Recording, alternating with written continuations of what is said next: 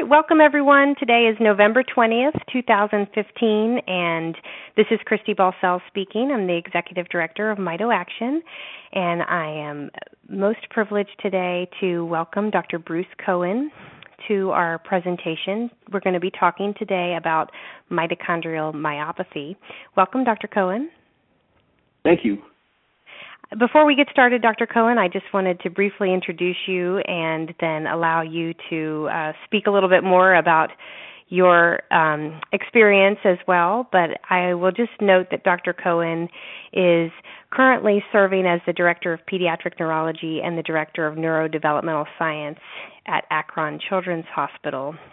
And Dr. Cohen has many, many publications and is really well known within the field of mitochondrial medicine as a clinician who is intuitive with his patients, has a tremendous depth of experience to offer to the patient and research community. And Dr. Cohen, I hope you don't mind being so forward as to say I think you've really been instrumental in pioneering the cures and advancing therapies and that idea of really trying to find ways to help patients with mitochondrial disorders. So it's very fitting that today you would be here to help us define mitochondrial myopathy because it seems that there are many people in our community who may have a mitochondrial myopathy but may not even really understand what that classification of that part of the diagnosis may mean. And so we're going to learn a little bit more today about mitochondrial myopathy. I want to tell everybody the direct URL where you can find the slides to accompany today's presentation. It's mitoaction.org, mitoaction.org, /mitochondrial myopathy, myopathy, slides. So the words mitochondrial myopathy slides with a little dash in between, mitoaction.org /mitochondrial myopathy slides. Those are the slides to accompany today's presentation. And again, if you have any issues, this is Christy speaking, and my email is director@mitoaction.org, and we're always glad to help. So, Dr. Cohen, I really flew through your bio. You have a lot more to say about your professional experience and background, but I know we're eager to get started on our topic today because it is so important to our patient community. So, without further ado, I'm going to hand it over to you, and thank you so much for joining us today. Well, thank you, Christy, and I want to thank you personally and Mitoaction for putting this webinar together. The organizational stuff has just been incredible, and appreciate that my slides look so pretty up on your website. Today we're going to be talking about mitochondrial myopathy, and some of you may be wondering why are we restricting it to just the muscle disease. And there are a few reasons. Number one, when I talk about mitochondrial diseases in general, it ends up being a discussion of 10 different organ systems, and that gets overwhelming. So sometimes restricting it to one organ system makes it a little more manageable. But what we're going to be talking about a little later in the talk is that the pharmaceutical industry is focusing on specific mitochondrial disease models to try to get their drugs to market. And they've targeted myopathy or muscle disease as one of those models. And we'll be talking about the FDA process for getting drugs approved and some of the clinical trials going on in mitochondrial diseases a little later on.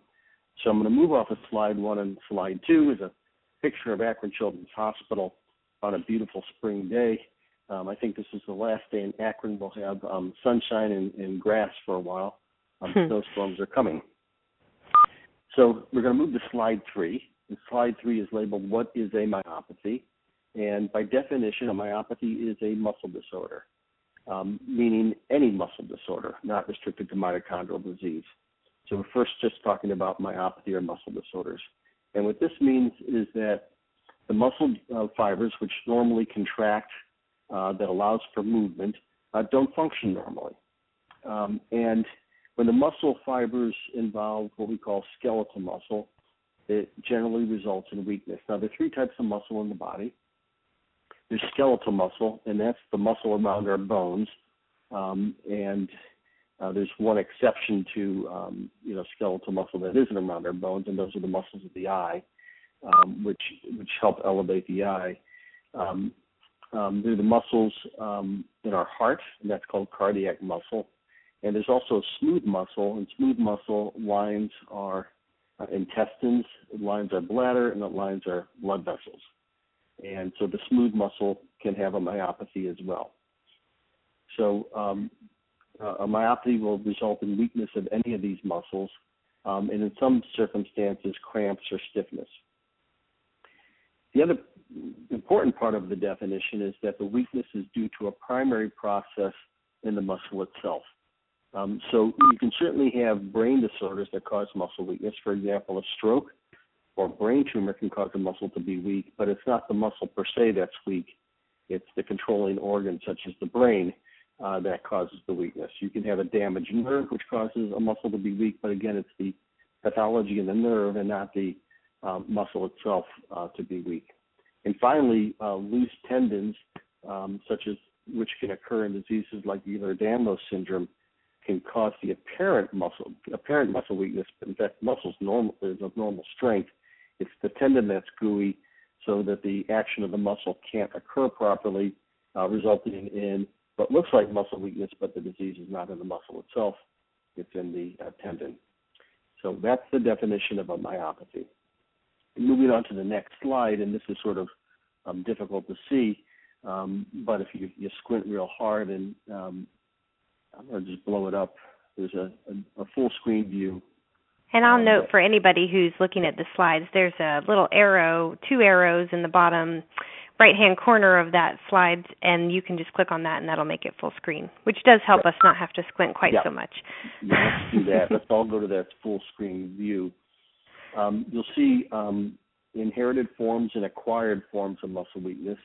And this list I cut and pasted off of a website that has the proper ICD-10 codes listed as well. And so this is how the World Health Organization would view myopathy, as inherited forms are acquired. And you can see the first inherited form is dystrophy, or muscular dystrophy, as would occur in Duchenne's muscular dystrophy, and everyone's heard of that. That's Jerry's kids type of myopathy. And then further down, you can see, halfway down that list, a little bit further, is metabolic myopathies, which would occur in a mitochondrial myopathy. You can also have acquired myopathies. Drug-induced myopathies are certainly not uncommon. Use of steroids can cause a true myopathy, but it's an acquired myopathy, not a myopathy due to any genetic mutation. So we're going to move on to the next slide. And this slide is labeled, what are the main causes of myopathies in adults? And I just want to go through this list because we will often in my practice, I'll see patients with myopathy, and in fact, their myopathy is not due to anything having to do primarily with the mitochondria, but it's acquired, or it's due to some other process. Probably the most common myopathy in adults are the first two, the inflammatory and the endocrine. There are different inflammatory disorders that can affect the muscle, including some inflammation caused by cancer within the body. And we'll get to that at the last bullet point of this slide. Probably the most single common form of myopathy is that due to bad thyroid function. So either having excessive thyroid function or someone being hypothyroid can cause a true and genuine myopathy. And in fact, it looks very much like a mitochondrial myopathy. Thyroid hormone is actually activated within the mitochondria. And if you don't have the proper amount of thyroid hormone, your mitochondria just don't function normally. So in fact, it's sort of it becomes a circular argument. But thyroid disease does cause what appears to be a mitochondrial myopathy. Now, of course, essentially all thyroid disease can be properly cared for by proper medication. 1% to 2% of adult women are hypothyroid and take Synthroid or levothyroxine. This restores normal thyroid hormone levels, and then the myopathy will disappear. There are toxic myopathies. Luckily, in the United States, even though alcohol is a big problem, we don't see a lot of alcohol myopathy because most people drink excessive amounts of alcohol, actually have proper nutrition, so they don't get the myopathy associated with it. But steroids, narcotics, including prescription medication, a drug called colchicine, which is used to treat some inflammatory disorders and gout, and chloroquine, which is an antibiotic-type medication, can all cause myopathy. Critical illness can cause a myopathy. We often see true myopathies occurring in adults who have something bad happen to them or in intensive care units for a week or two, and then when it's time for them to recover and get up and get out of bed, they can't because of the myopathy.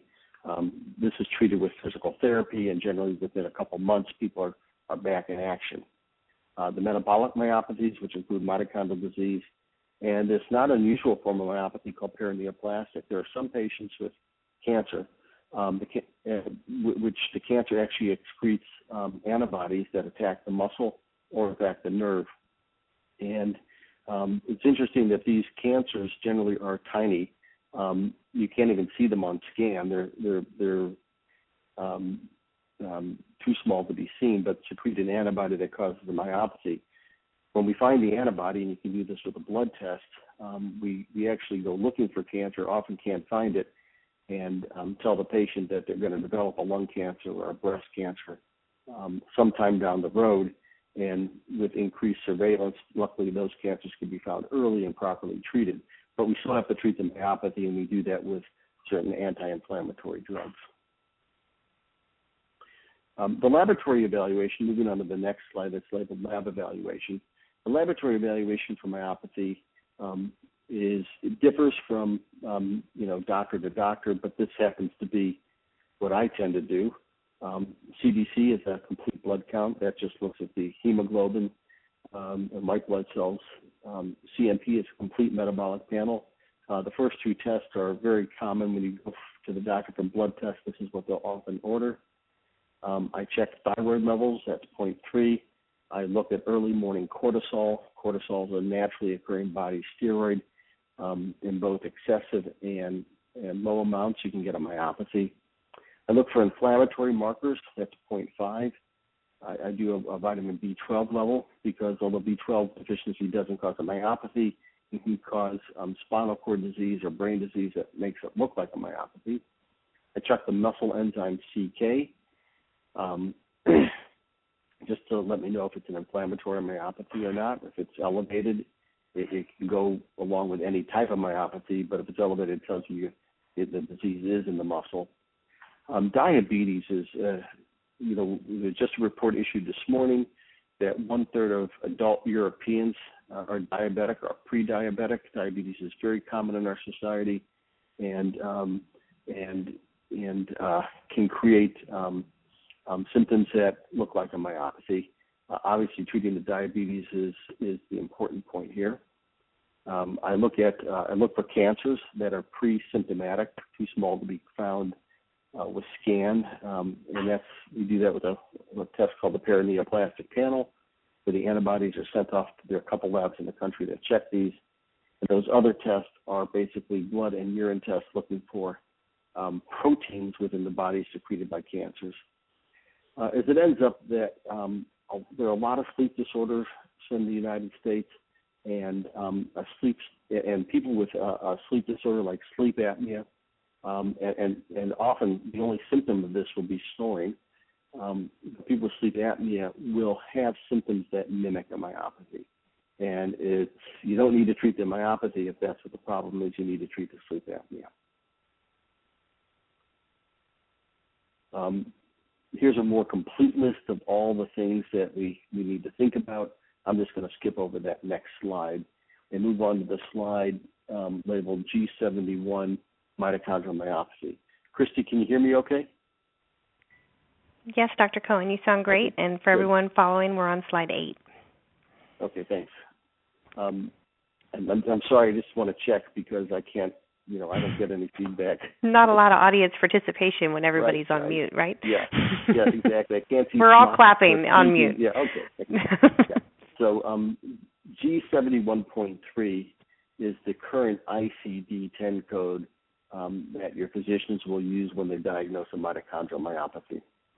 On October 1st, all of us moved in the United States from ICD-9 to ICD-10.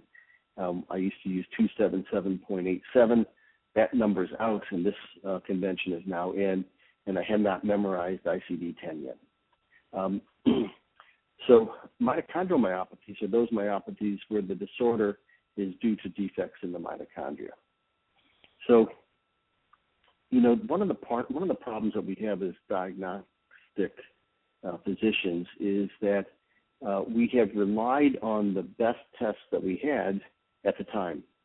So, in 1960 and 1970 and 1980, the only tests available to physicians that were looking at myopathy were biopsies. We do muscle biopsies, and you look at them under the microscope. But as time has evolved, there have been additional tests that have also evolved, and during the 80s and 90s and this century, we now have more refined testing for mitochondrial disease. Ultimately, we have genetic testing. So as it ends up, the first paper written about ragged red fibers listed all the different muscle disorders where ragged red fibers occurred. And essentially, ragged red fibers will occur in mitochondrial disease and pretty much every other myopathy. So Duchenne's muscular dystrophy can have a ragged red fiber. The congenital myopathies, ragged red fibers, all these muscle disorders can have ragged red fibers. So although that's what we look for in patients with mitochondrial disease, a ragged red fiber tells us that there's a problem with the muscle, but it doesn't tell us that that problem is due to a mitochondrial disease. And this is just one of those, pieces of information that both physicians and our patients haven't gotten to understand that situation. So ragged red fibers help us that there's a muscle disease, but it doesn't define yet that the disease is definitely mitochondrial. In the early 1980s, electron transport chain enzymology was developed, and we thought that, if we find defects in the electron transport chain, which is uniquely mitochondrial, then any defect would be due to a mitochondrial disease, and that's pretty much how we practiced up until really just a few years ago. And although it's true that bad electron transport chain function tells us that the electron transport chain is not functioning properly, as we're finding out, there are many things that cause the electron transport chain not to function properly, including things that have nothing to do with the mitochondria itself. So unfortunately, although that was a gold standard test 10 and 15 years ago, it's less of a gold standard test now, and pretty much every laboratory that does this testing has concluded that the electron transport chain enzymology in and of itself does not define a mitochondrial disease. It can be used to help make the diagnosis, but it as itself does not define a mitochondrial disease. And going to something as simplistic as the physical exam, there's very few things on physical exam that are unique to mitochondrial weakness. And as it ends up, we argue that for many years that, the thing that really defines a mitochondrial disease is droopy eyelids and the ability for the eyes to move up and down, right and left. And we have a big word for that, and that's called ophthalmoplegia. But in fact, there are now some disorders that mimic ophthalmoplegia as well that aren't mitochondrial disorders. These include things like myotonic dystrophy. There's an oropharyngeal muscular dystrophy, and some other disorders that also cause that same symptom as a mitochondrial disease. So we get very frustrated and throw our hands up in the air and say, we can't count on all these laboratory tests that we relied on 5 years ago. What are we supposed to do? And, in marches genetic testing, which I'll get to in a few minutes. The next picture shows an electron microscope of a patient of mine that I diagnosed as having a mitochondrial disease. Now, If we move to the next slide, it's a black and white slide. This is the muscle viewed about 40,000 times magnification. It's beyond the limit of resolution of color. So these slides have to be black and white because at this magnification, there's no such thing as color. And what we see here in the upper right hand is near the pathology label, and you'll see a 96 there. So this is a slide from 1996. That's the nucleus of the muscle cell. If you look at the upper left-hand corner and the lower right-hand corner, you'll see some zebra stripe-looking objects. That's the muscle fibers that are left. And everything in the middle, all those circular blobs, are giant diseased mitochondria. And so this is a picture of heart muscle taken from a child who ended up dying with what I had diagnosed as mitochondrial disease. Now, using the 1996 or even 2006 or even 2011 technology, this child would definitely have a mitochondrial disease. But I did not have genetic testing available to me back in 1996. And by today's standards, we'd all be scratching our head and we'd say, gosh, it's probably a mitochondrial disease, but you got to prove it to me with genetic testing. The next slide is from another patient. I'm sorry, that's from the same patient, a higher magnification. Again, you can see the same zebra stripe-looking muscle fibers, and between them, these round objects that are absolutely gigantic. These are huge mitochondria. And then there's some smaller mitochondria with some little black threads in them. There's one in the sort of the mid part of the picture, a little bit off to the right, just to the right of that giant mitochondria with some black threads in it. Those are paracrystalline inclusions, and that means there's coagulated mitochondrial proteins. These are big mitochondria, but they're not functioning. And again, another really striking picture of what mitochondrial disease looks like under the microscope. Moving on to the next slide is labeled genetic testing. These are the different types of genetic tests that are available to us to look for mitochondrial disease. And I'm not going to go through, all of the details on this slide, but I do want to say that a complete mitochondrial, gene testing would include looking at the mitochondrial DNA. And this is a small piece of DNA in all the mitochondria. There are 37 genes in mitochondrial DNA. And really since the year 2000, those genes could be sequenced routinely in the laboratory. Got to say, in the year 2000, that cost would be about $15,000 and take a year and a half to be done. The cost now is about $2,000, and you can get it turned around in about a week to 2 weeks in most commercial labs. So this is one of those situations where the testing has gotten a lot cheaper and a lot faster. Also, as it ends up, there's about 1,100 different mitochondrial genes in the nucleus of the cell, and the commercial labs offer testing for some or all of these genes. And this testing of individual genes did not become available until the year 2006. So in 2005, if you had a nuclear gene, a single nuclear gene you wanted tested, you weren't able to get it done. But in 2006, there were a few labs that entered the marketplace that are still in existence that said, if you want a single gene tested, tell us what gene you want, and we'll make a test for you. And up until the year 2012, that's how it was done. So if we wanted one gene or we wanted 10 genes tested, we would tell the lab what genes we would want, and for about $2,000 a gene, they would do testing for us. With the use of something called next-gen sequencing, in 2011, laboratories entered the marketplace that first ordered panels of 250 genes, and then 450 genes, and now there's some labs that even offer all 1,100 genes, nuclear mitochondrial genes, to be tested.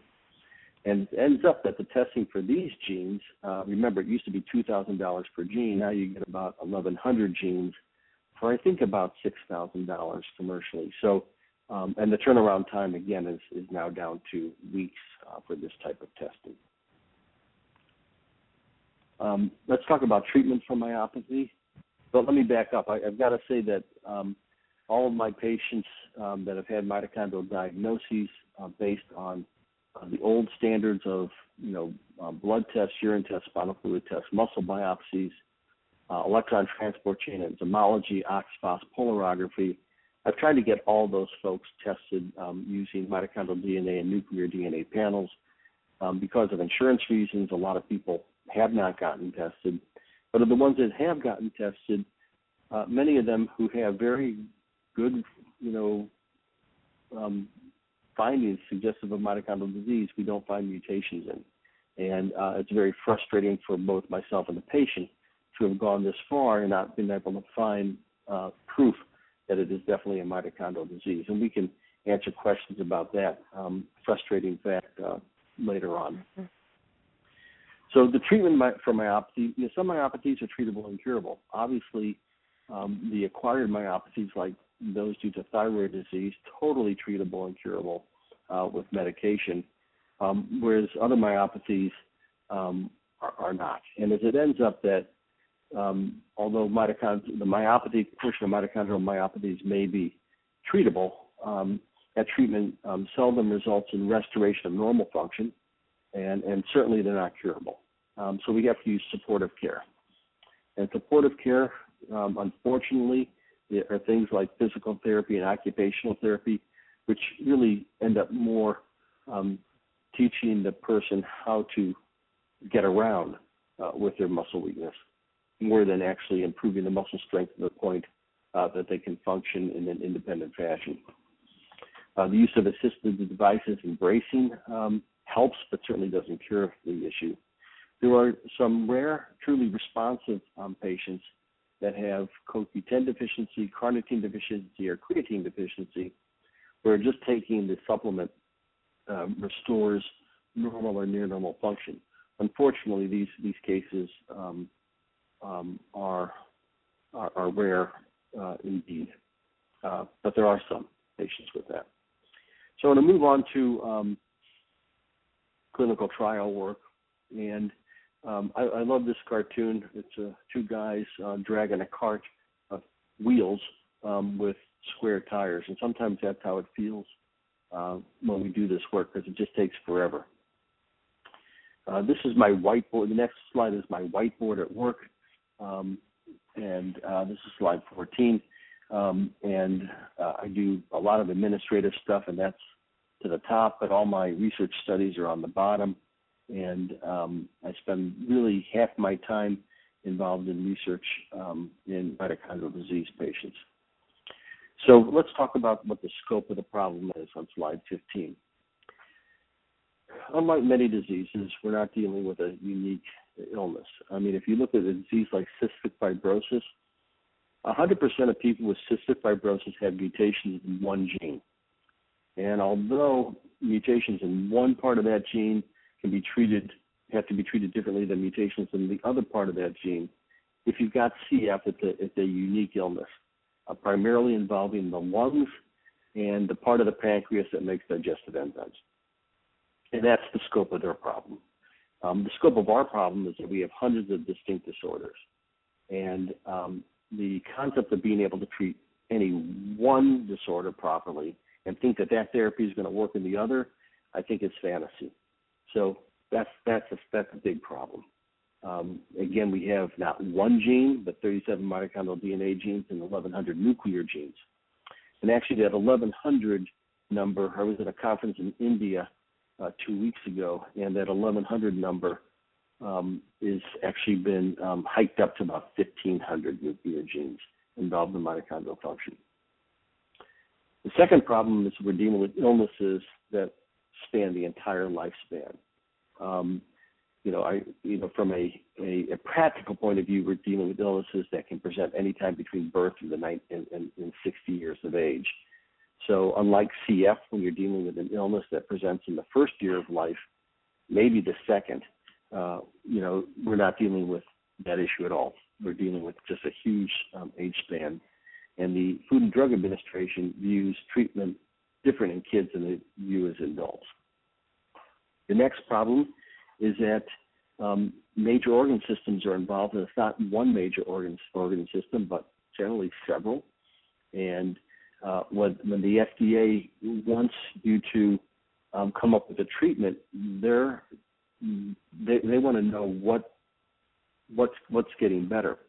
And from a statistical point of view, when you do a study, depending on how many patients you have, you can only identify one or two parameters for measuring improvement that will allow you to reach statistical significance without hundreds of thousands of patients.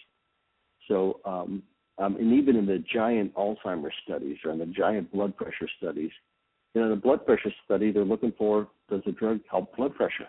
That's what they're looking for. And in our studies, we want to see, gosh, is the vision better? Is the heart better? Is cognitive function better? Are there fewer seizures? You can't ask all those questions because statistically you would need way too many patients to answer all of them. So you've got to choose one and maybe two endpoints for improvement. The other scope of the problem, at least in taking care of our patients, is that the treatments that we use, such as symptomatic care, exercise, and vitamins, seldom improve function well enough for people to regain anything like a normal life. And having been in this, business for 25 years, and all the therapies, we have not found one therapy that really works well, and it certainly doesn't work well in more than a small fraction of patients. Here are our goals of therapy on slide 16, and I'm not going to go through these, but these are all the things that we want to achieve for our patients. And given our goals of therapy, how do we measure success? And I'm just going to start with brain. And if you're dealing with a mitochondrial disease that causes lots of seizures, you want to measure success in a seizure count. You want to know that they were having 50 seizures a week before treatment, and now they're only having 3 seizures a week after treatment. That's a concept that the FDA can embrace and understand and would be very happy with in terms of what we call a successful therapeutic endpoint, if it was so easy. But as it ends up, if you have a drug that you want to test in mitochondrial patients and your endpoint is seizure count, and your endpoint isn't muscle strength, but your patients are strong, and you don't measure muscle strength as part of your study, but the patients report that they're stronger at the end of the study, yet their seizures are the same, the FDA would view that as a study failure.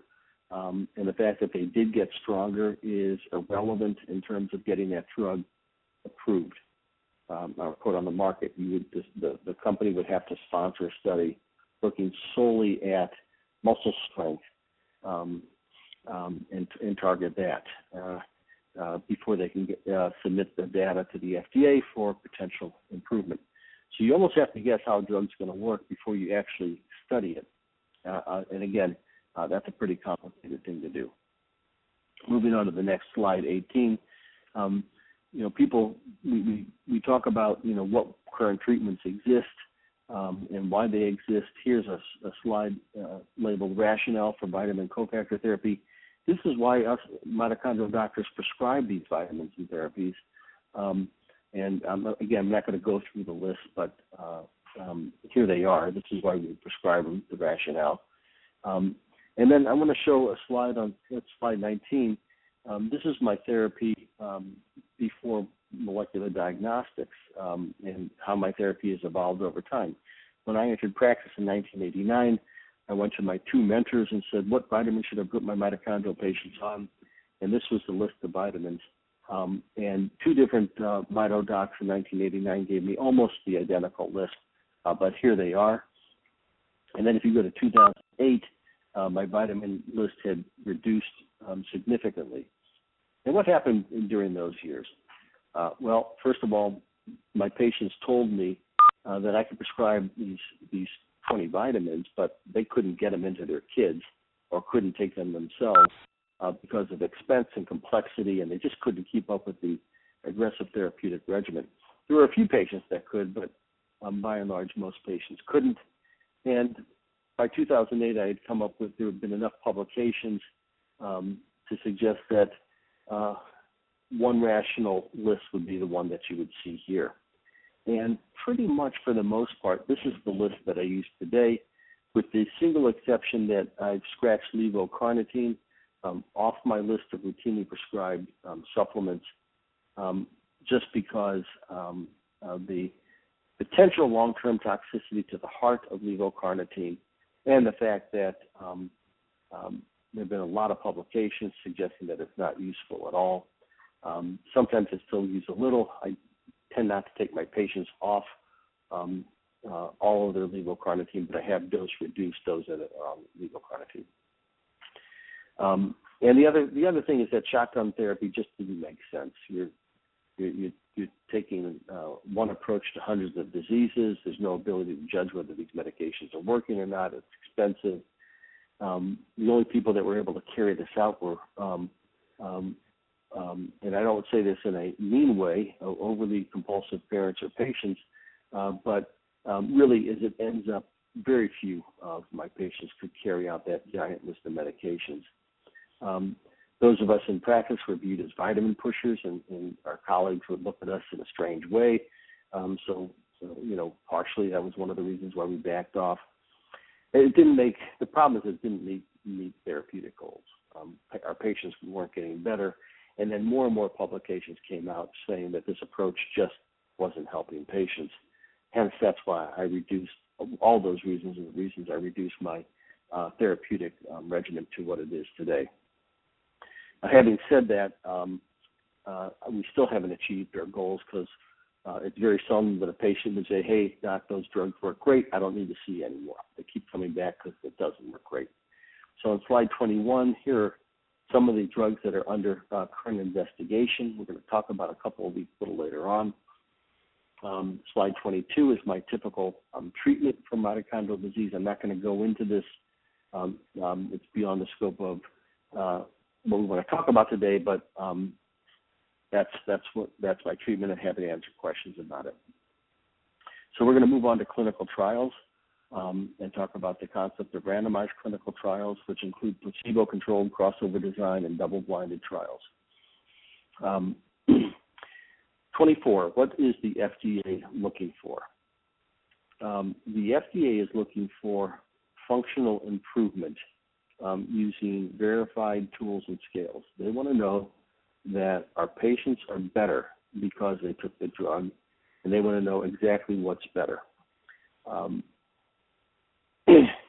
They're not going to accept, I feel better, I look better. It has to be a verified tool. So when someone says they feel stronger, we have to actually prove to the FDA that, in fact, they are stronger. The FDA is looking for fewer adverse events. An adverse event would be something like a hospitalization. So if we could prove that before, in the year prior to therapy, the patient spent 43 days in the hospital because of 10 admissions, and then after the treatment, they were only hospitalized once for 3 days, that's a major improvement in adverse events. The FDA will accept an alter natural history. So the natural history of a disease, like an hereditary optic neuropathy, is to lose vision, with 25% of patients recovering, and you have a drug, and that patients actually regain vision 85% of the time. The FDA would say, you've changed the natural history of the disease, we would approve the drug. What is the next slide, slide 25, is what the FDA is not looking for. The FDA doesn't care if the lactic acid levels are lower.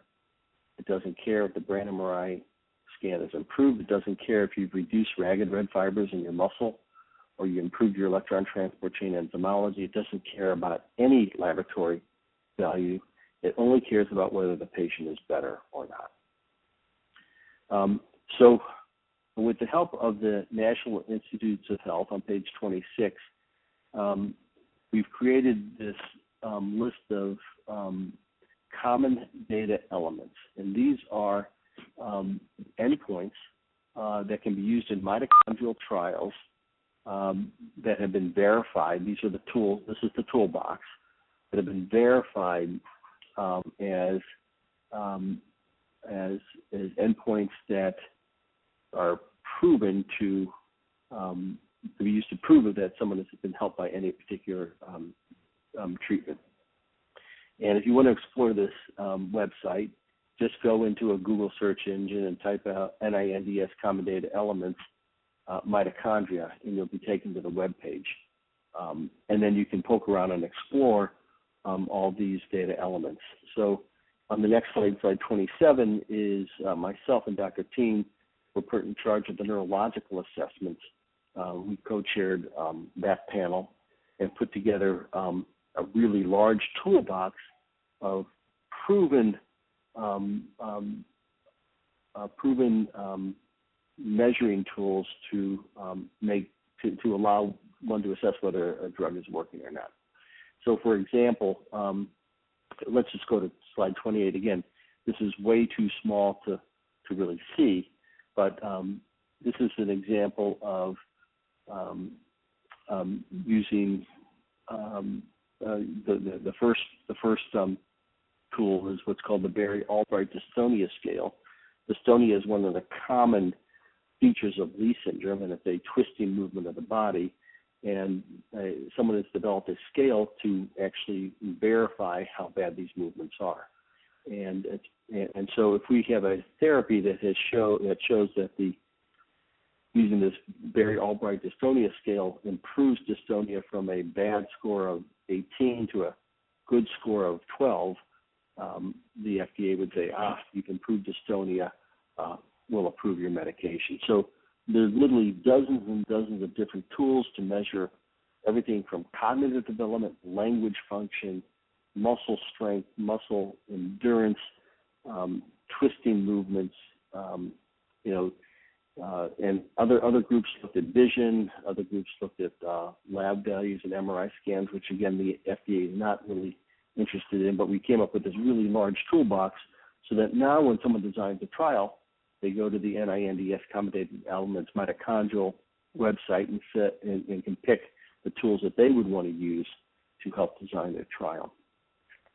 Moving to slide 29, when you pick your endpoints, the FDA really wants you to keep it simple because they're not looking for some convoluted improvement in how the MRI scan looks. They want to see if a person can walk better or talk better.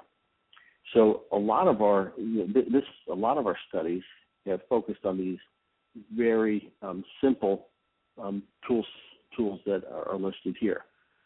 We use the Newcastle Pediatric and Adult Mitochondrial Disease Scale. We do adverse event counts, and I talked about adverse events a couple minutes ago. And then in one of our studies, we said, we're going to be taking all kids with mitochondrial disease in this study. Let's let the investigator choose 2 out of these 6 scales, and then we'll submit that to the FDA. And those are the scales that we used in our design of our Raptor RP103 study. The 6-minute walk test is very interesting. Basically, obviously, the person has to walk to participate in that, but you just have the person walk for 6 minutes and see how many feet they've covered in that 6-minute period. And the reason we're so excited about this, the problems with the 6-minute walk test. Again, if you can't walk, it's of no use whatsoever. And people have good days and bad days. So sometimes if you test someone on a bad day, you're not going to get a truly accurate representation of how much they can walk. But the good thing is that the FDA has said we trust this so much that we actually approved a muscular dystrophy drug, which is actually now FDA approved and will be on the market within a few months. So we'll be able to treat muscular dystrophy, at least some kids with muscular dystrophy, with this drug. And that was the FDA approval was done on an improvement in the 6-minute walk test. So that's why we're including that in so many of our our drug studies because we already know the FDA likes it.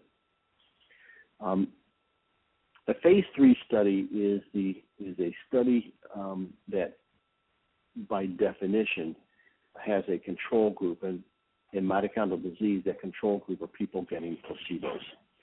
And the ultimate phase 3 study has to be randomized, meaning that patients have to be randomly selected to get placebo or active agent. And it's got to be double-blinded, meaning that the doctor doesn't know what the patient's getting, nor the patient knows what the patient's getting.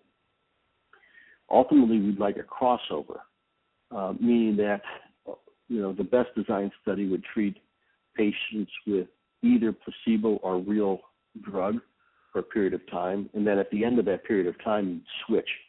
If the patient's getting the real drug will go to placebo, and the patient's getting placebo will get to the real drug. Now, that doesn't work well for a mitochondrial disease population. So what we did in some of our early studies is we had the first 6 months as placebo versus real drug, but at the end of the 6 months, those on placebo went to real drug at 1 or 2 different dosages. And so then it took a year, but you were able then to study whether adding a drug, again, in a blinded fashion, you don't know what the patient's getting, but adding a drug and changing the dose could be helpful or not. So that's the ultimate type of study that the FDA will accept in terms of if you reach your endpoints, getting approval to get a drug on the market. But the study also has to excite the patients and investigators. It has to be financially viable, meaning these studies cost a lot, but you have enough money to pay for it, and that the perception of getting better or possibility of getting better must be worth the travel, because no one's going to get on a plane, travel 1,000 miles, spend 3 days if the perception is that it's not going to be a helpful therapy. So our first study that was done on a big level was our Edison study looking at a drug called EPI-743.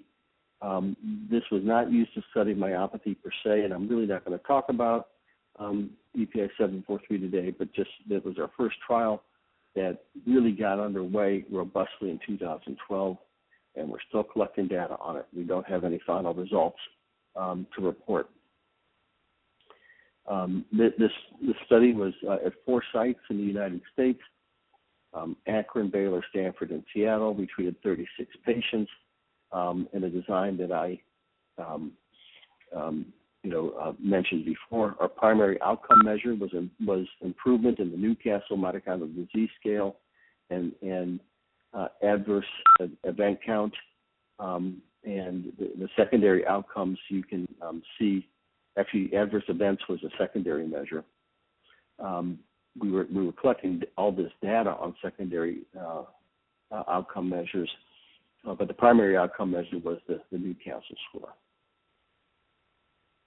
Our next study that we got going in a big way was our study of RP-103, a drug called cysteamine in children with mitochondrial disease, and that study was open label, meaning everyone who enters the study gets the drug.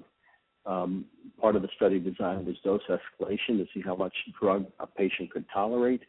And again, we chose very similar endpoints of the study. The purpose of this study was not to go after FDA approval because we didn't design it as a randomized controlled trial. We designed it as an open label. So the purpose of this study was really to assess whether the drug is safe, whether it's tolerable, and how much you can give before kids get side effects to the medication. Moving on to the slide 35, it's the mitochondrial myopathy trials. There are 2 of them ongoing in the United States now that I know of. One is a drug called Bendavia, made by Stealth Biotherapeutics, and the next is a medication called RT-408, made by Reata. So this is the molecular structure of Bendavia. That's slide 36. It's 4 amino acids strung together.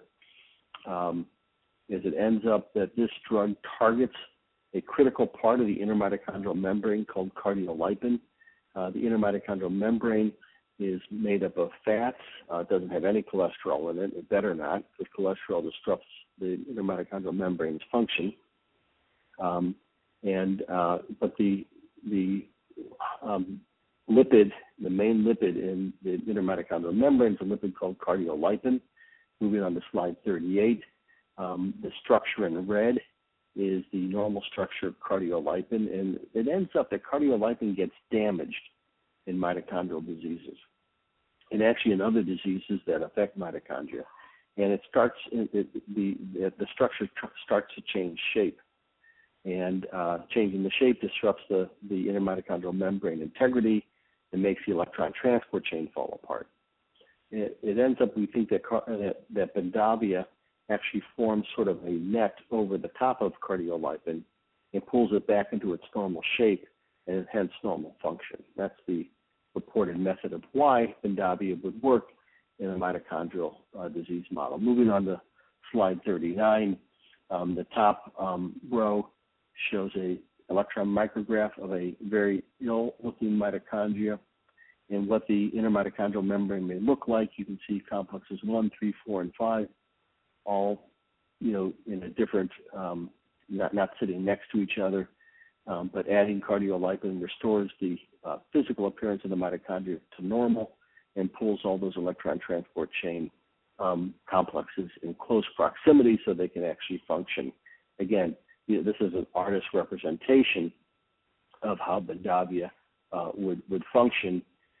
No one's actually seen that in a picture, like no one's taken a photograph of that actually happening.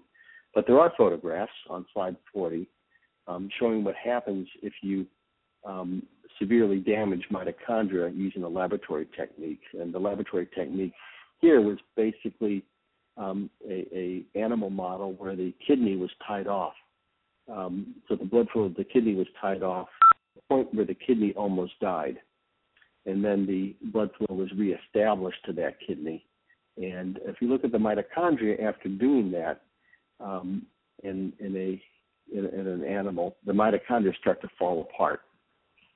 So the picture in the top left shows what a normal mitochondria would look like.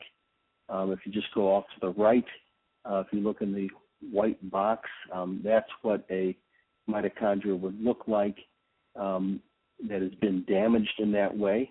You basically see that the structure of the mitochondria looks very different. It's starting to fall apart. And in the third column are the mitochondria that have been treated with bendavia.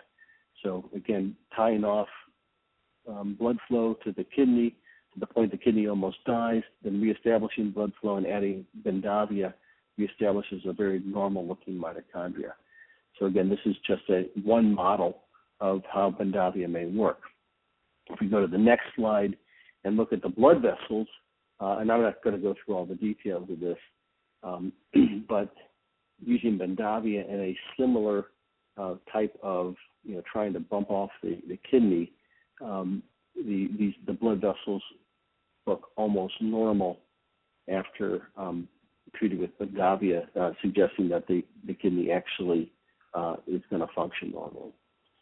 And this is a visual model looking at mouse diabetic retinopathy, which is another way to injure the mitochondria within the eye of the rat.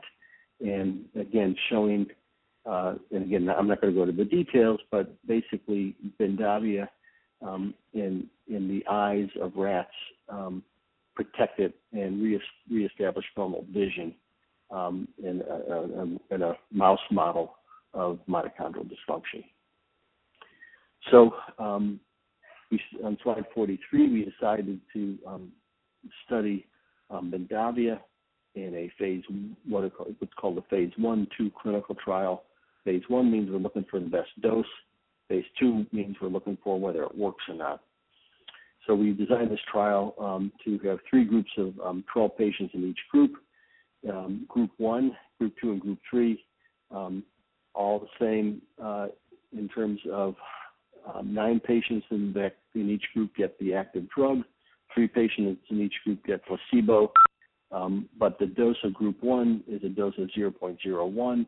Group 2 gets 10 times as much drug, and group 3 gets 25 times as much drug as the group 1 patients. We treat patients for just 5 days. Our primary endpoint is safety and tolerability at increasing doses. Our secondary endpoints end up being the 6-minute walk test and something called cardiopulmonary exercise testing. We're looking at how much oxygen the person's mitochondria actually extract during exercise. We're also looking at some pharmacokinetic and pharmacodynamic data to help us with the proper dosing of the drug in any subsequent study.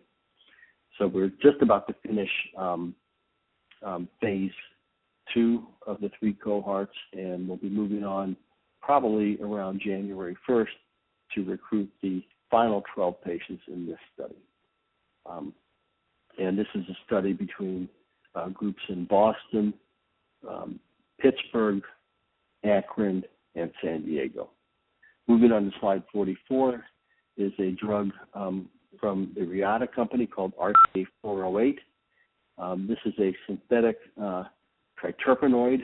Triterpenoids are naturally occurring compounds. Our bodies make them, and this is a synthetic terpenoid trying to sort of one-up what the body can do. And the triterpenoids have broad anti-cancer and anti-inflammatory actions, and as it ends up, we'll see a slide or two, may actually improve mitochondrial function as well. So the reported action of RTA408 is to increase essentially a hormone in the body called NRF2, and NRF2 is critical in formations of cancer, and as it ends up, inflammation in the body, and as it ends up, mitochondrial function. Moving on to slide 46. Point 2 is that when we, in laboratory studies, giving this drug improves mitochondrial respiration, improves mitochondrial biogenesis, so that means more mitochondria form that are healthy, and seems to be a very potent antioxidant. It's also being used to develop studies in cancer as well, because it has anti-cancer effects. So we have a study we call the MOTOR study that's going on. This study is being done in Norway. In Denmark. I apologize. In Copenhagen, in Dallas, and in about 6 other sites in the United States, including my site. We're looking for patients with mitochondrial myopathy, very much like the Bendavia study. The ages are similar to Bendavia, and Bendavia I failed to mention, but it's 16 to 65. And in the RTA408, it's 18 to 75. The patients need to be weak, but not too weak. The one problem getting patients on this study is that there's a lot of exclusionary criteria, including being on a list of drugs, about 75 different drugs that are some of these drugs are very common. So we have to exclude a lot of patients just because of the drugs that they're on. Now here's the group of the hospitals that are participating in the MOTOR study on slide 48. Our outcome measures is measure the change of peak workload during exercise testing. Secondary measures a 6-minute walk test. And slide 50 is time for questions. So we're at Eastern Time 1:04, and I think we're going to try to do about 15 minutes worth of questions. So wonderful. I'll hand the microphone back over to Christy. Thanks for your attention. Oh, well, thank you so much, Dr. Cohen. Some really wonderful points that you have brought up in this presentation.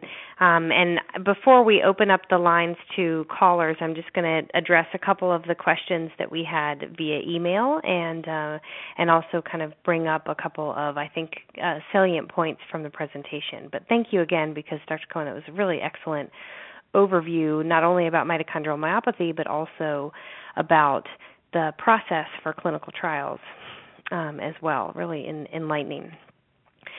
So let's focus a little bit on mitochondrial myopathy, and let's talk about how one might arrive at that diagnosis. You talked a lot about the pathway and the advances in genetic testing to arrive at a diagnosis of mitochondrial myopathy, but is it possible that a patient might have mitochondrial myopathy but not be carrying that as their primary diagnosis on their medical record per se? And why would that be the case? So the answer is yes. We see this frequently. Part of the problem that we have with mitochondrial disease, is the fact that a lot of physicians still don't know about mitochondrial disease. I mean, it's the fact is that despite the fact that for the last 10 years, us mitodocs have been going around, talking about mitochondrial diseases, we haven't reached most doctors in the United States.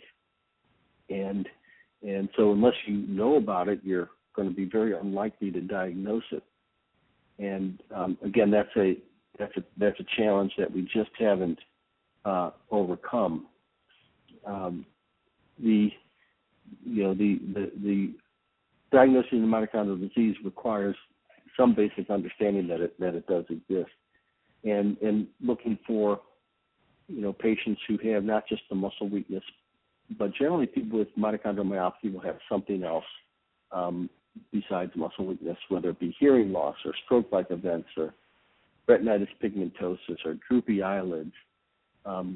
It's the recognition of patterns that would make you think that it's a mitochondrial disease. So we still have that challenge ahead.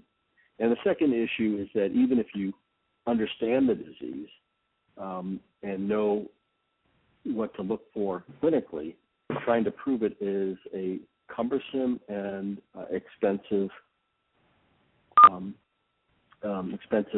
series of tests, and we are just trying to get insurance companies to pay for it ends up being a big deal.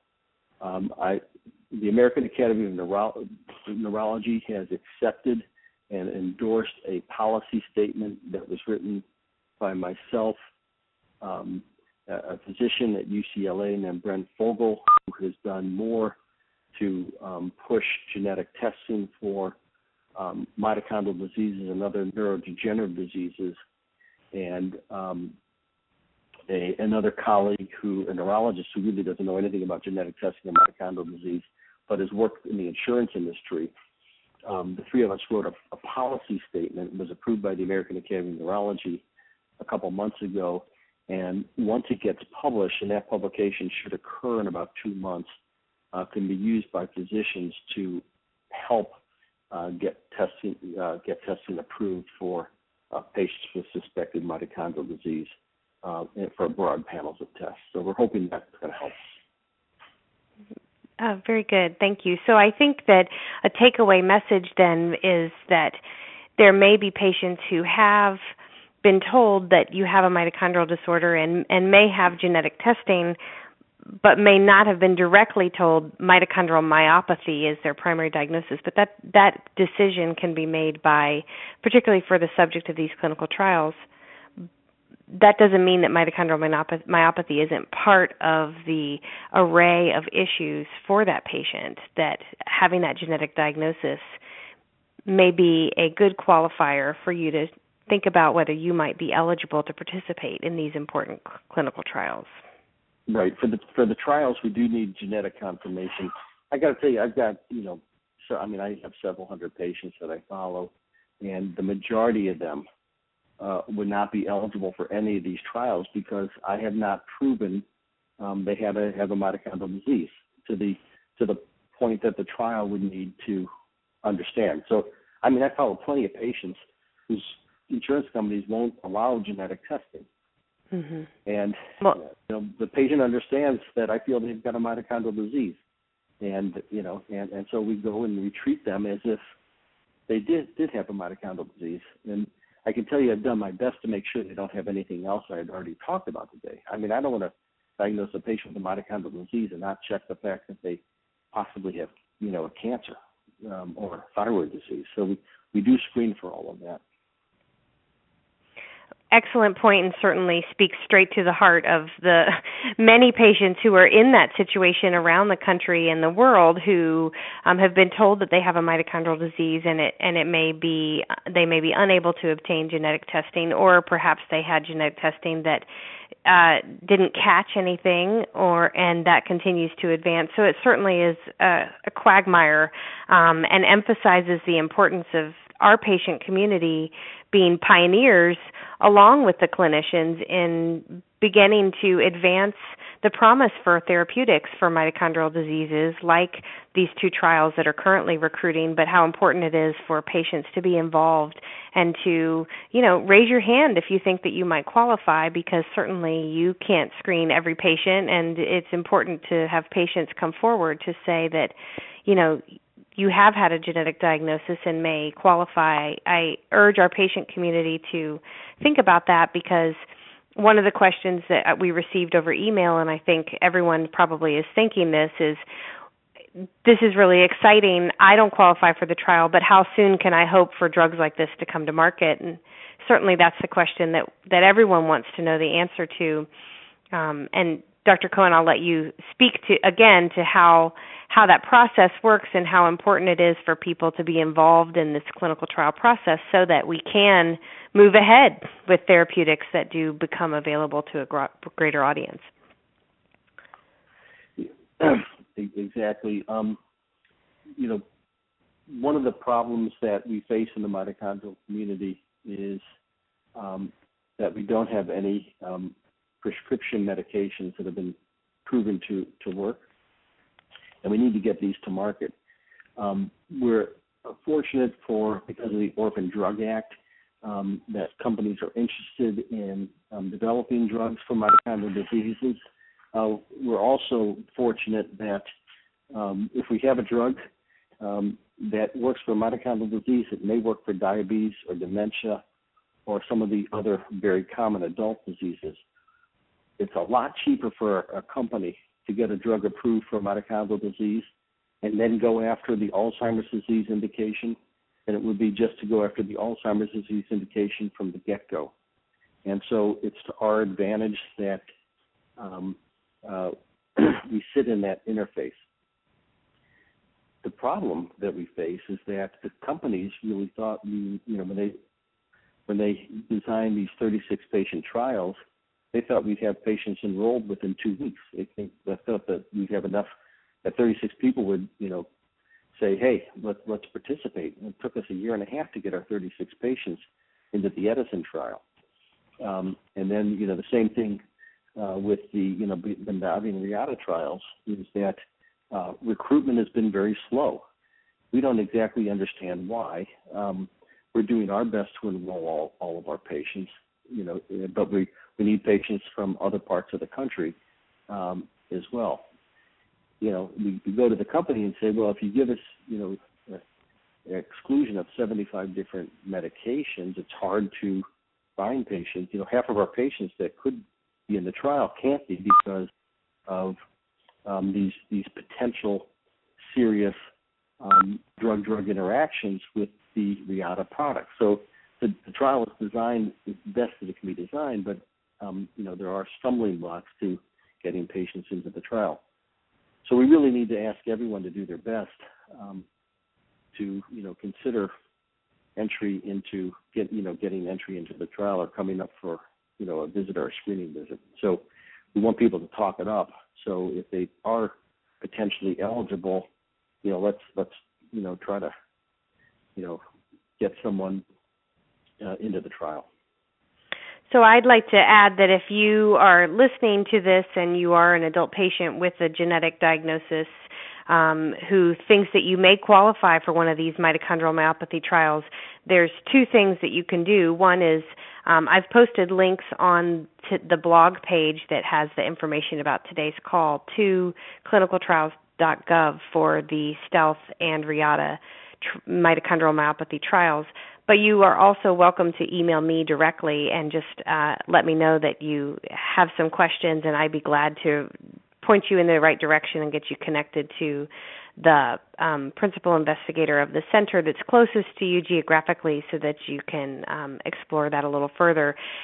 It really is an opportunity for us as the patient community to change how future generations of individuals, our children, family members, new people who are diagnosed with mitochondrial dysfunction and genetic mitochondrial disease as well, to be able to have that option for a treatment that all of us don't have right now.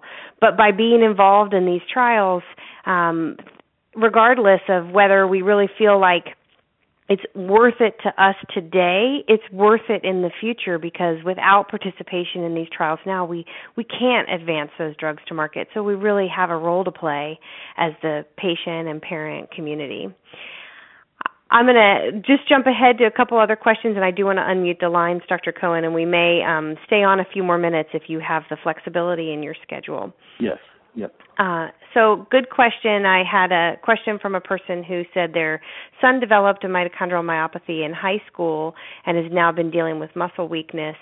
And part of their symptoms include GI symptoms, which I thought was interesting because you did mention earlier in your talk when you're talking about muscle cells about the GI tract being lined with muscle cells. And so if you have a lot of GI symptoms in addition to muscle weakness, does that qualify you as having a mitochondrial myopathy, and why or why not?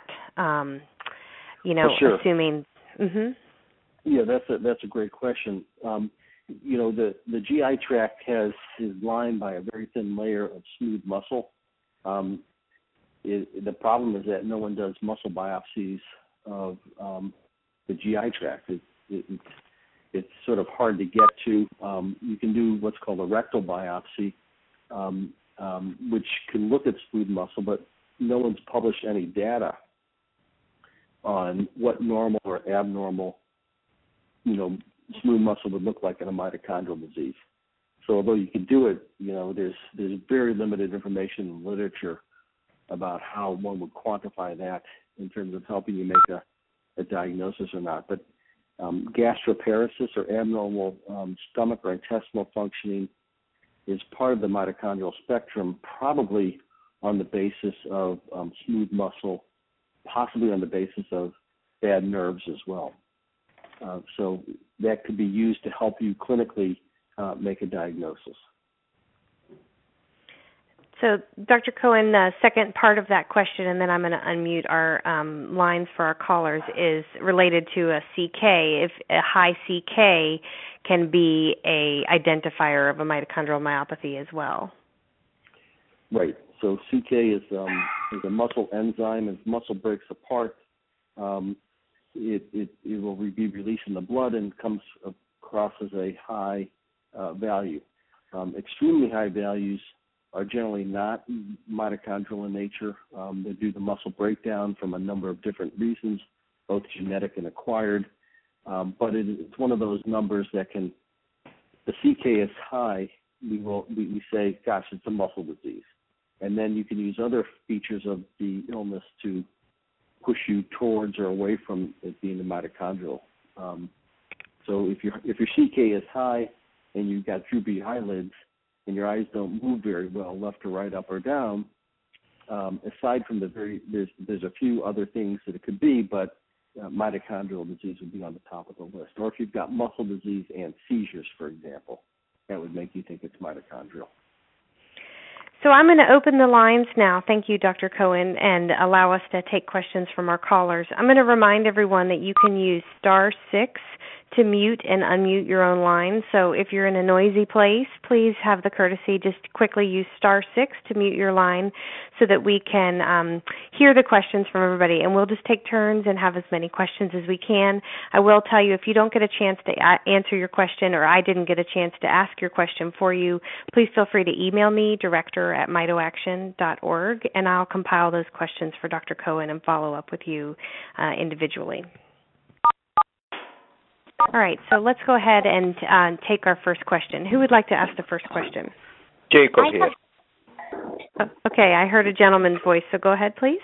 Yes, this is Jacob. Yes, basically, I've been having exercise intolerance, and I've been done all the tests, mostly that mentioned except the geno testing, I did the muscle biopsy testing and all that for the mitochondrial disease. What it showed was the abnormality, high level of respiratory chain enzyme. As I said, I have exercise intolerance. When I walk a little bit, or stand or any exertion, my lower leg gets extremely painful. So, I just want to see what doctor has to say. If this, what is the high level of activity on the respiratory chain enzyme, could be causing this, or what does it mean even?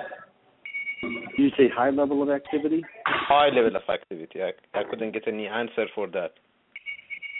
Right. So we generally think that high level of activity would not be consistent with a mitochondrial diagnosis. It's low level of activity that would be. It's been one of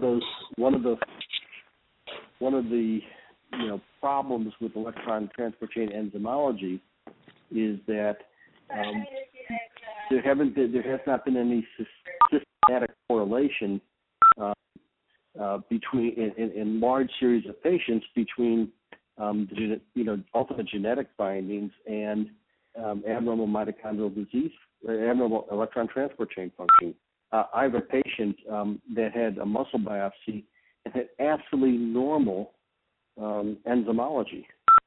But when genetic testing became available, we learned that he had MIRF, mitochondrial encephalopathy radiographic fiber. And this was a young man who actually died of his seizures. And he had normal electron transport chain enzymology. So the answer is we don't know what elevated activity levels mean. Thank you, Dr. Cohen. I got another question via email, and this question says, I'm still not clear on what the difference is between a mitochondrial myopathy and a genetic diagnosis. Is mitochondrial myopathy a genetic diagnosis? So I think that's really important to clarify, so let's just restate that again. A genetic diagnosis, but then what gets you that diagnosis of mitochondrial myopathy specifically? So, again, a lot of these terms were developed before anyone ever considered genetics, period. So mitochondrial myopathy is a diagnostic term used by physicians that may or may not have the genetic information available to them about the patient. So I've diagnosed plenty of my patients as having mitochondrial myopathy because I, as the physician, felt that there was enough clinical evidence and laboratory evidence to make that diagnosis. Genetic testing, the genetic testing showed that they had MELAS, for example, the genetic, abnormality that causes MELAS, the mitochondrial DNA 3243 mutation. Then, I could say, gosh, I now have genetic proof that my clinical diagnosis was correct. And based on that, the patient could enter the study. So I've got to tell you that the vast majority of my patients have the Bruce Cohen diagnosis of mitochondrial disease, or in some cases I will tell them, listen, I don't know what you have, but I know you don't have cancer, and I know you don't have all these other treatable things. Let's, for the sake of ease, call it a mitochondrial disease or mitochondrial myopathy or whatnot, and we'll treat you as such. But keep in mind that I may be wrong and that over time we may or may not figure this out. And so it's fine to not have a definitive diagnosis and go about treatment. The one caution I make to my patients, other people's patients and doctors is make sure you haven't missed an untreated thyroid disorder or untreated diabetes. I had this fellow come to see me. I've been taking care of his daughter for 21 years who had MELAS. Maybe longer, and he had moved down to Florida, and he came up to see me as a patient, and I said, well, hey, what's going on? You look like you lost 100 pounds. And he said, well, yeah, I've really been sick. I have muscle weakness, and he did. And he had horrible, peripheral pain. And he had a number of other physical findings. And, gosh, I was sure he had a mitochondrial disease like his daughter had. And I did routine, and I said, well, why haven't your doctor done anything about this? And he said, well, they assumed it was mitochondrial disease, and they didn't know anything about mitochondrial disease, so they didn't do anything. They just said I had to come up to see you, but the guy didn't have money. Anyway, he made to go up to see me. I got my labs back. His glucose was over 400. He had diabetes. He was walking around with untreated diabetes for 3 years. And so we want to make sure we don't miss anything that's treatable. But there's nothing wrong with having a clinical diagnosis of a mitochondrial disease and not ever getting that genetic proof. We just can't get you into a clinical study. And I hope that helps. Very important and great clarification. So thank you for that, Dr. Cohen. All right, let's take another question. I have a question. I have a question. Okay, I heard. It's like a race. Go ahead. Oh, this is interesting. Have you ever heard of LED light treatment to stimulate the release of ATP? Light treatment? LED light therapy to stimulate the release of ATP. Well,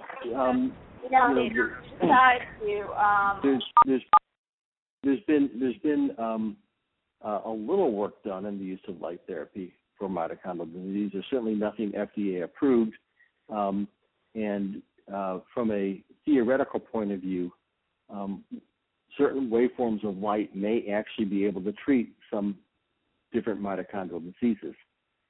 Unfortunately, you can't get that light to all the mitochondria. You can get it in, to some mitochondria, skin-based, if the mitochondria are near the surface and that light can be penetrated. But it's unlikely to think that using today's technology, we have anything sort of on the horizon for a global effective therapy. So again, I know there's been a little bit of really good research.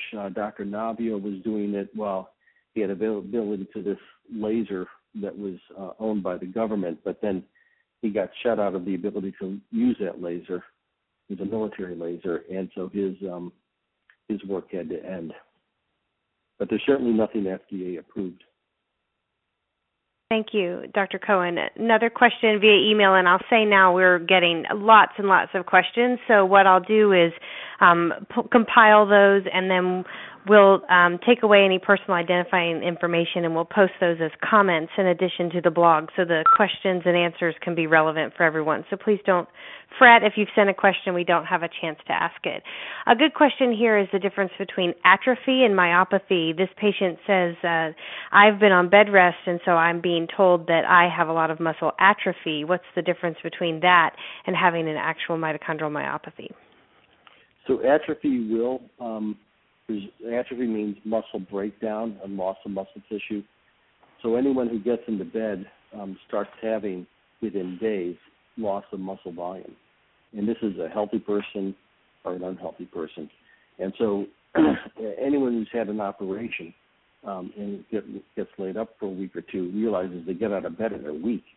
And so I had abdominal surgery, 25 years ago, and I just remember it took a month before I really started to feel like I could even get to work,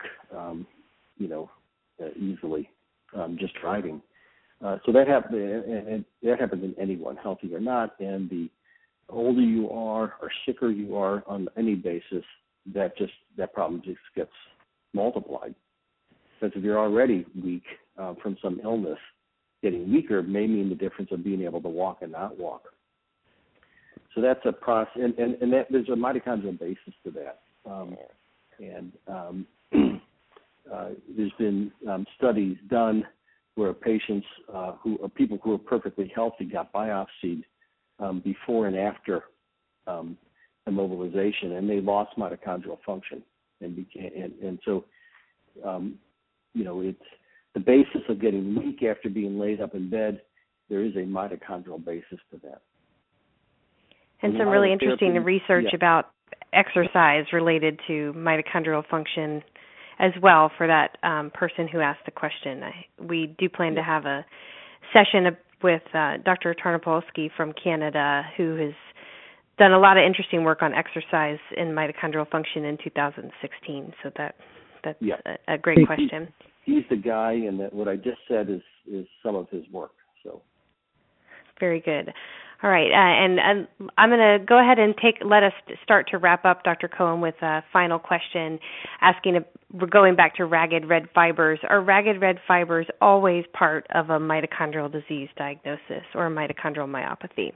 No, ragged red fibers are not. So if you go to someone who's older than 50, it's easy to see ragged red fibers on people's muscle biopsies. So you just take a person who's getting a hip replacement for a bad hip, and you take a piece of their muscle, and they're older than 50. 2% of the fibers will be ragged red fibers. That's just the normal process of getting older, or that helps define getting older. There are plenty of people with mitochondrial disease that have muscle biopsies that don't have ragged red fibers, and it ends up that mitochondrial DNA mutations tend to result in ragged red fibers more than nuclear mutations. But people with like Leber's periodic neuropathy due to mitochondrial disease don't have ragged red fibers. So you don't need ragged red fibers to make the diagnosis. Very good. Well, Dr. Cohen, you stayed with us for a little bit of extra time, which we really appreciate because there are a lot of questions. And as promised, if anyone has a question that we couldn't address, please send it via an email to director@mitoaction.org, and Dr. Cohen will work to get those answered and the answers shared as well. I want to, on behalf of the entire patient, parent, family community, thank you so much for your time and for the energy you spend, looking at your whiteboard, making sure that there's lots of options and keeping the ball moving forward for patients and families who suffer from mitochondrial diseases. And thank you for this excellent presentation today. Is there anything else you'd like to say to the group, Dr. Cohen? Just one more thing. I mentioned, the Bruce Cohen diagnosis. I don't know it all. And so I've got plenty of colleagues and friends that are mitochondrial disease doctors, and sometimes they'll say, I think this patient has a mitochondrial disease, and I'll say I don't, and those are just normal, physicians don't always agree. I'm not trying to say that I'm right about everything. We all have our own opinions, but just want to stress that it's fine for a mitochondrial doctor to say, I think you've got a mitochondrial disease based on the data that I have. And most of my patients with mitochondrial disease diagnosis have that based on my integration of all their data. And most of them do not have genetic diagnoses. And I think that's perfectly fine. And you can be a mitochondrial disease patient without that genetic diagnosis. So we want to differentiate the points that the reason we're doing the genetic testing and enrolling genetically confirmed patients into these studies is because we know the FDA is going to want that to get the drug approved. Once the drug gets approved, our goal would be to treat patients in a broader fashion with or without that genetic testing. Having said that, we're also trying to make genetic testing easier and cheaper for our patients to get. So I think I'll conclude with that. Thank you so much, Dr. Cohen, and again, appreciate it. And everyone, thank you so much for joining us today and listening to this. This call was recorded, so we'll be posting the archived recording in the iTunes podcast library shortly. So please check that out, and we'll ask you to share the summary with your physicians as well so that we can do our part in educating the community at large about mitochondrial myopathy. Dr. Cohen, I thank you again for joining us, and everyone have a wonderful weekend, and if you're in the U.S., have a happy Thanksgiving as well, and join us on December 4th. We'll be talking about diet and dysmotility with a dietitian from ThriveRx, so looking forward to that, and we'll be sending you more information about it as well. Thank you, everyone, and have a great weekend. Thank you again, Dr. Cohen. Thank you. Bye-bye.